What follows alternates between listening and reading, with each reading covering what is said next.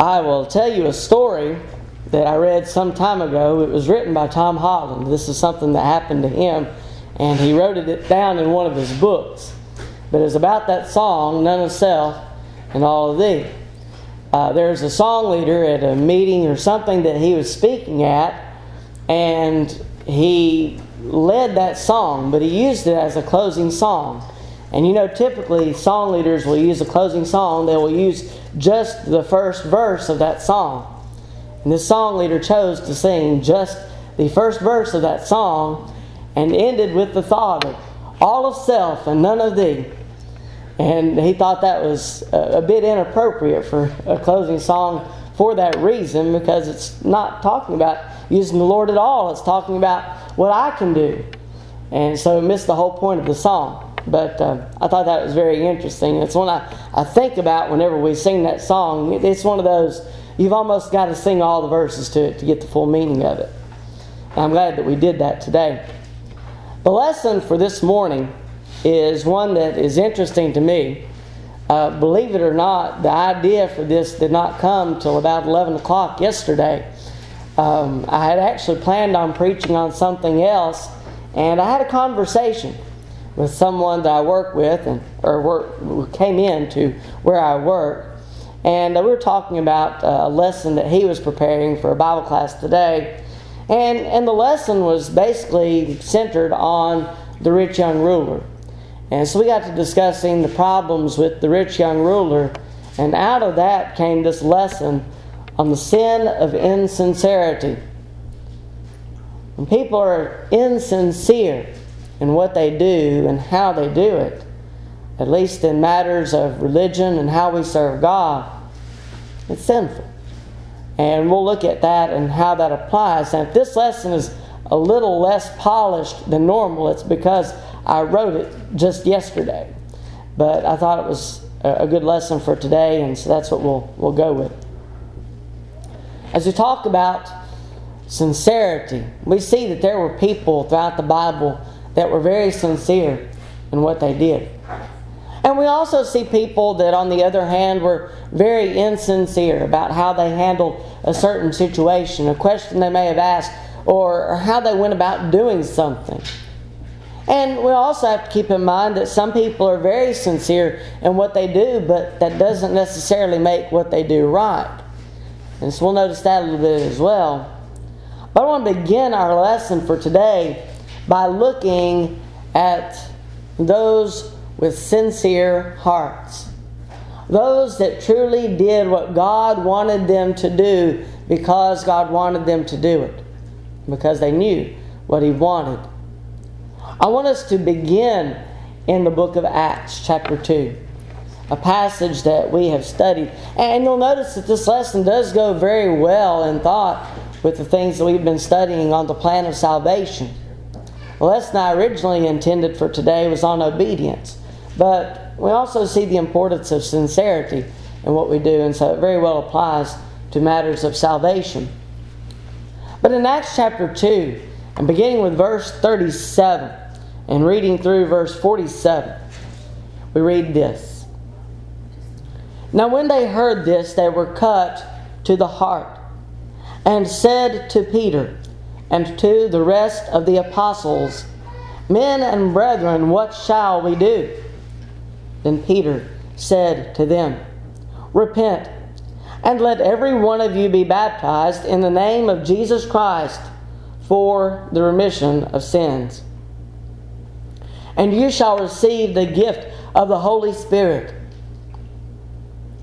For the promise is to you and to your children, and to all who are afar off, as many as the Lord our God will call. Now, just in these initial verses of what we're reading here, we see that the people that were in Jerusalem on the day of Pentecost, they heard this very first sermon, very first gospel sermon preached by Peter. And as they heard this sermon, it says that they were cut to the heart. They were touched in a way that only God could touch them. And because of that, they asked a question, "Men and brethren, what shall we do?" As we look at that question, we see that they asked in a sincere manner. They asked this question because they truly wanted to know what they needed to do to be saved. Let's notice what happens after this. And we see that they were told to repent and be baptized for the remission of sins. In verse 40, we read that many other words were used as Peter testified and as he exhorted them, saying, "Be saved from this perverse generation." And those who gladly received his word were baptized. And that day about 3,000 souls were added to them. They gladly received the word. Why did they gladly receive the word? Because they were sincere in the question they asked. And they obeyed, and that was what they needed to do.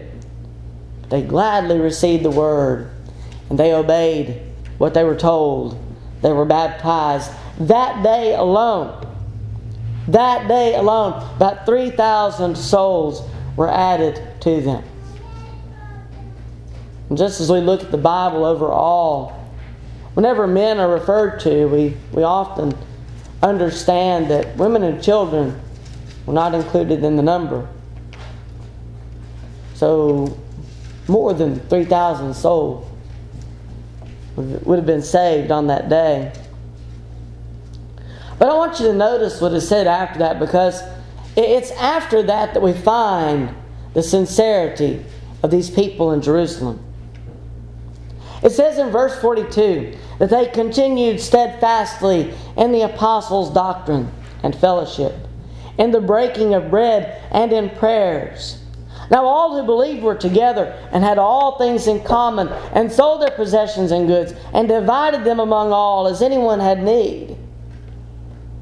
So continuing daily with one accord in the temple, and breaking bread from house to house, they ate their food with gladness and simplicity of heart, praising God and having favor with all the people. And the Lord added to the church daily those who were being saved.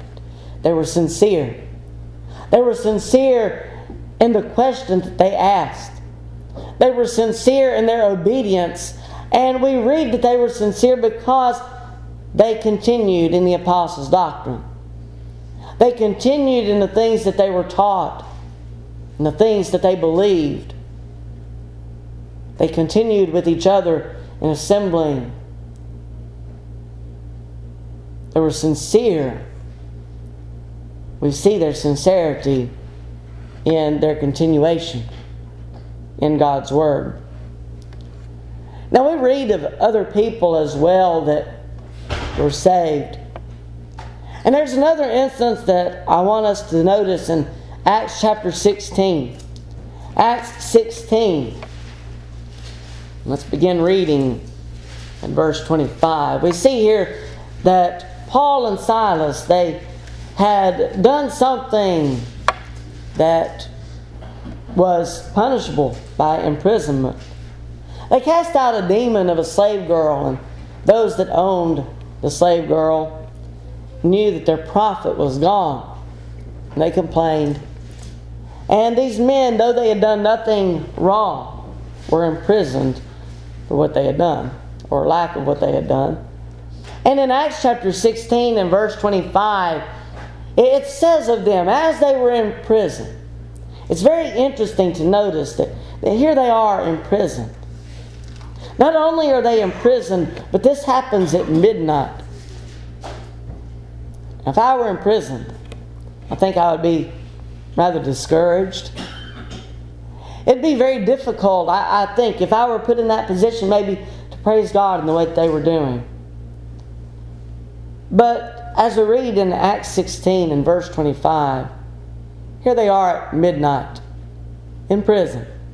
Paul and Silas praying and singing hymns to God. And as they were praying and singing these hymns to God, it says in verse 25 that the prisoners were listening to them.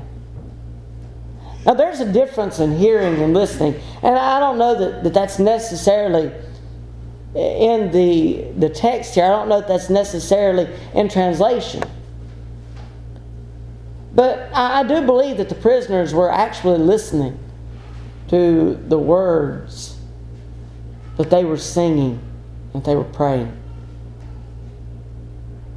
I believe that the prisoners were encouraged by the things that Paul and Silas were doing at midnight.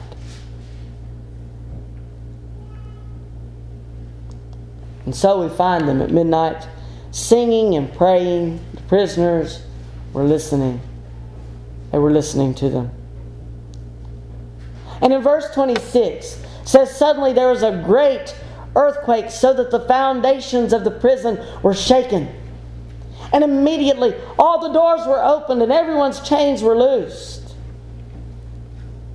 And the keeper of the prison, awaking from sleep and seeing the prison doors open, supposing the prisoners had fled, drew his sword and was about to kill himself. But Paul called with a loud voice, saying, 'Do yourself no harm, for we are all here.'"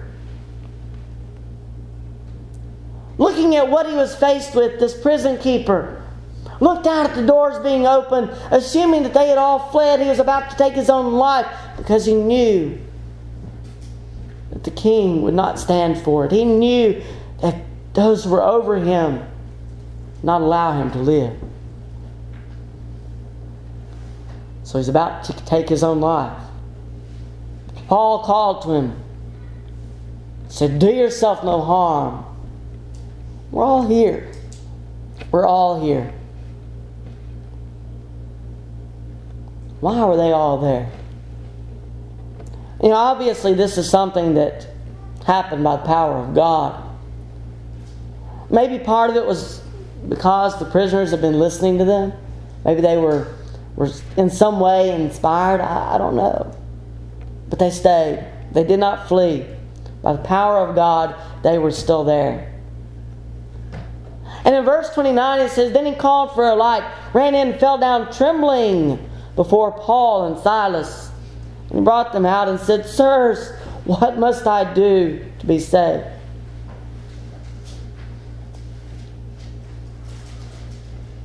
So they said in verse 31, 'Believe on the Lord Jesus Christ, and you will be saved, you and your household.'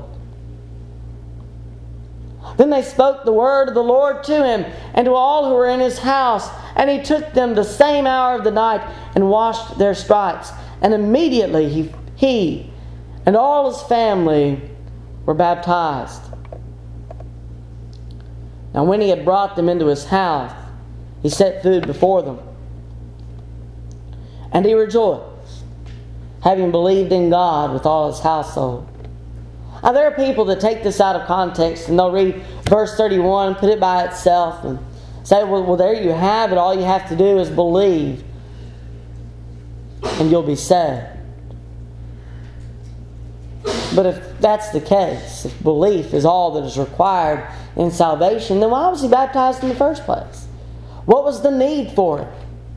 Why was his family baptized? What was the need for it? See, believing leads us to obedience. Believing led this man to obedience. And because he obeyed and was baptized, he and his family were saved. He sincerely asked what he must do to be saved. You see that he was sincere because he obeyed.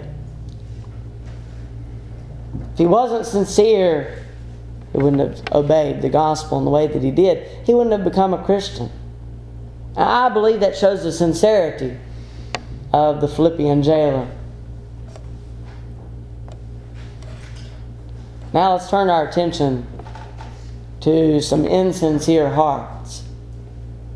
Some of those that we read in Scripture that were insincere in the questions they asked and the way that they handled things, the way that they did things in the sight of God. They were very much insincere Now, as we continue in the thought of salvation, we see there's another man that asked what he needed to do to be right in the sight of God. In Matthew chapter 19, as was our scripture reading for today, Matthew 19 and verse 16, and reading through verse 22, we read of a man that we refer to often as the rich young ruler. We know that he was rich from the context here, that he was sorrowful about selling his possessions. He had great possessions, so that made him rich. We see that he was a young man. He was a ruler. And so we call him the rich young ruler. But in Matthew 19 and verse 16, it says, "Now behold, one came and said to him, Good teacher, what good thing shall I do that I may inherit eternal life?" So he said to him, "Why do you call me good? No one is good but one, that is God. But if you want to enter into life, keep the commandments." He said to him, "Which ones?" Jesus said, "You shall not murder. You shall not commit adultery. You shall not steal. You shall not bear false witness. Honor your father and your mother, and you shall love your neighbor as yourself." The young man said to him, "All these things I have kept from my youth. What do I still lack?" And Jesus said to him, "If you want to be perfect, sell what you have and give to the poor, and you will have treasure in heaven, and come follow me." But when the young man heard that saying, he went away sorrowful, for he had great possession. Now, as we look at this passage, I think that whenever Jesus told him the commandments that he needed to keep, I think that was the answer that he wanted. Because he says, "All these things I've kept from my youth," I think that's exactly what he wanted to hear. You're doing what you need to do to obtain eternal life. I think the question that he was asking, when he asked, "What good thing may I do to eternal life?" I think he was asking to be justified. I think he wanted to hear that he was doing everything already. But Jesus knew his heart. As we look at what is said here, Jesus gets to the heart of the matter, if you will. To his own heart, he knew that he had great possession. And he knew that his possessions had taken hold of this man. He knew that that was his hindrance. And so he says to him in verse 21, if you want to be perfect, here's what you need to do. Go, sell what you have, and give to the poor.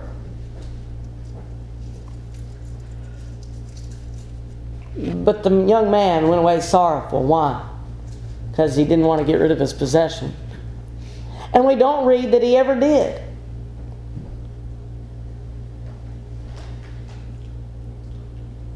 Now we understand that our treasure is supposed to be in heaven. Lay up for yourself treasures in heaven, where thief and moth, where none of that has anything to do with anything, because they're not there. Your treasure will never decay. It'll never be stolen. It'll never be taken from you. Lay up for yourselves treasures in heaven rather than on earth. This man had laid up treasures on earth, and he didn't want to give them up.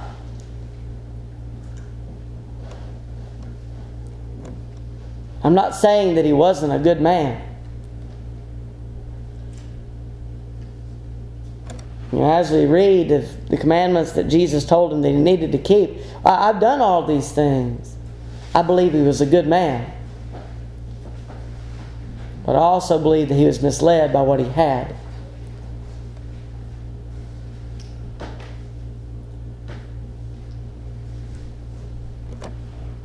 He was insincere in heart. I don't believe that he ever asked the question in sincerity of heart in the first place.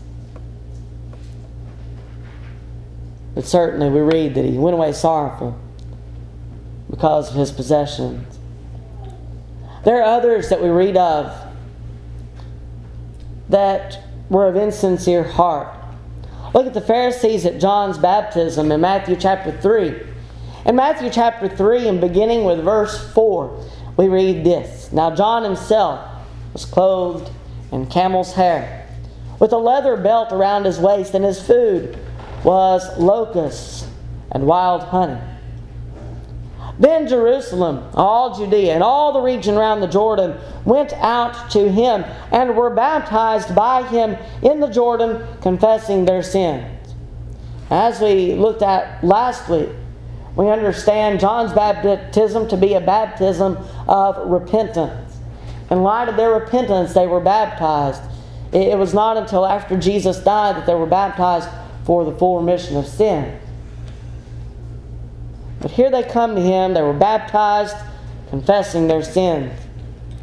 And in verse 7, it says this, But when he saw many of the Pharisees and Sadducees coming to his baptism, he said to them, Brood of vipers, who warned you to flee from the wrath to come? Therefore bear fruits worthy of repentance. And do not think to say to yourselves, We have Abraham as our father. For I say to you that God is able to raise up children to Abraham from these stones. And even now the axe is laid to the root of the trees.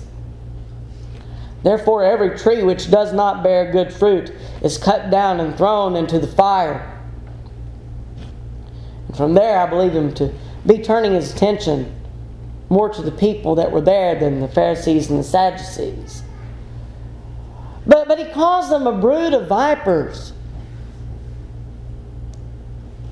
Now, as I look at those who practiced the law, I believe them again to be good, at least in some way. I believe that there was something in them that led them to do those things that they did. They knew the law. And for the most part, they practiced the letter of the law, but they missed Jesus coming. They missed the reason for it. And here they are called a brood of vipers. They were hypocrites. I don't believe that they came for sincerity of heart for that reason. And John didn't either. They were of insincere heart. And there were other hearts that we read of that were not in tune with the will of God. Think of the scribes and the Pharisees that are referred to in Matthew chapter 15. Namely in verses 8 and 9. It says this, These people draw near to me with their mouth and honor me with their lips, but their heart is far from me. And in vain they worship me, teaching as doctrines the commandments of men. We see of the wrong of their traditions, the wrong of what they were doing. They were doing everything they needed to do, but they didn't have the right heart. And because of that, their worship was in vain. It says, well, that Isaiah prophesied these things of you.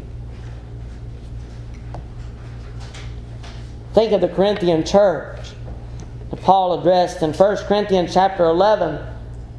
In regard to their partaking of the Lord's Supper, he says this in verse 27, 1 Corinthians 11, 27, Therefore whoever eats this bread and drinks this cup of the Lord in an unworthy manner will be guilty of the body and blood of the Lord.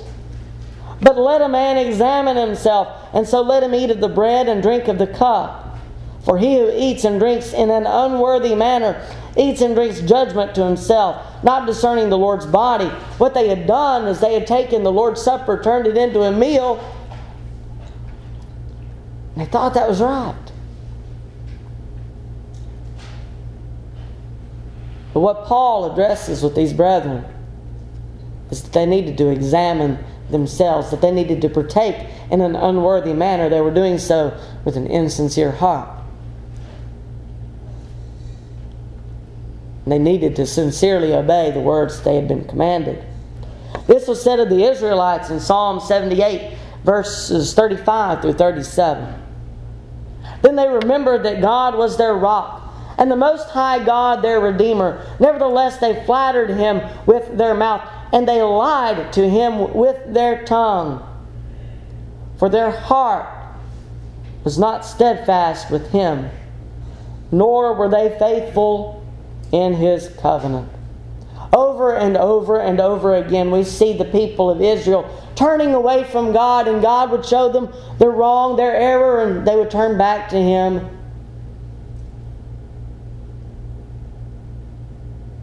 The reason that they kept turning back was because they were of insincere heart. Their heart was not steadfast with Him, nor were they faithful in His covenant. They flattered Him with their mouth. They lied to Him with their tongue. You ever thought that insincerity is lying to God? When we worship Him, and yet our heart is not sincerely here, our heart is not sincerely in His worship, we're lying to God. We're lying to the one who knows our hearts. He knows our thoughts. He knows our intent.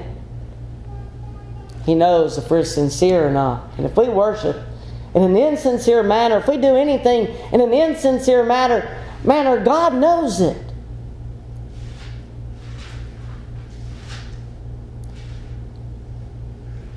How do you think God feels when we lie to Him?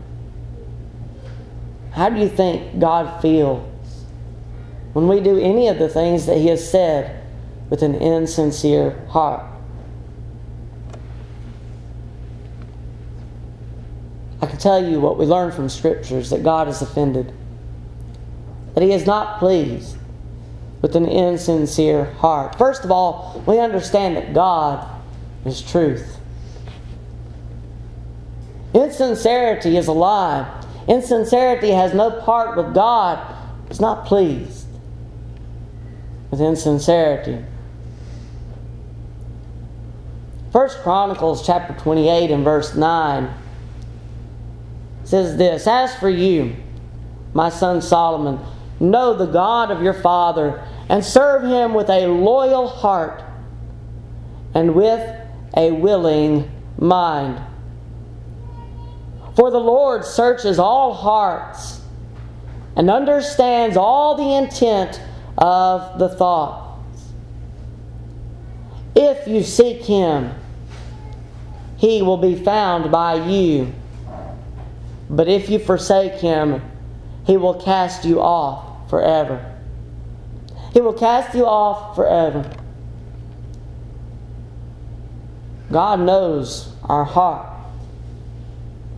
He knows everything about us.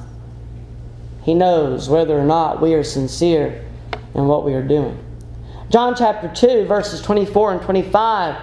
But Jesus did not commit Himself to them, because He knew all men, and had no need that anyone should testify of man, for He knew what was in man.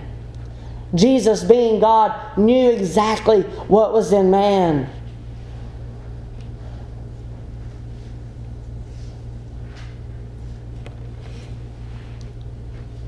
God, knowing the truth and knowing the man that He created, is not pleased with insincere worship. He's not pleased with insincere obedience. Insincerity has no part with God.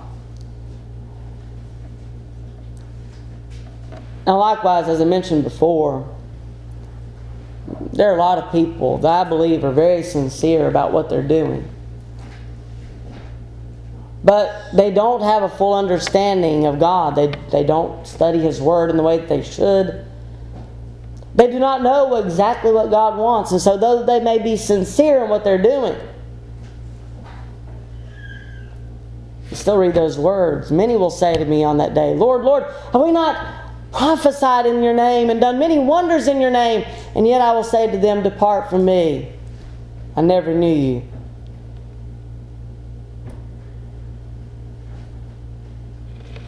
There are people that are sincere, but I believe we can also be sincerely wrong. However, sincerity plays a very important part in what we are giving to God. When you gave your life to Him in obedience, by faith, repenting of your sins, confessing that you believe Jesus Christ to be the Son of God, being baptized for the remission of your sins, were you sincere in doing so? Or did you do so because maybe a friend did it? Maybe someone else was with you that you thought you had to do it. Maybe you didn't understand the meaning of it. Maybe you realize that today. Maybe you were of an insincere heart in giving your life to Him. Maybe it is that even today, even as you have not forsaken the assembly, even as you have gathered here today to worship God, maybe your worship has been with an insincere heart. Maybe your mind and heart are not focused where they need to be. Maybe you realize that for some time your worship has not been a sacrifice worthy of God's favor. If you're worshiping in an unworthy manner, we read that our worship is in vain. If our heart is not where it needs to be, maybe it's because of something in your life, something that you're dealing with, something that you're struggling with, a temptation that is overcoming you rather than you overcoming it. Maybe there's something in your life that is not right with God. Maybe you need to come back. Maybe you need to rededicate your life to Him. Ask for forgiveness for something you've done wrong, or ask for prayers on your behalf. But if you're guilty of the sin of insincerity, and as we always do, the invitation is always open. But we offer you an opportunity now. There's something that we can do to help you. Please come. As together we stand and as we sing.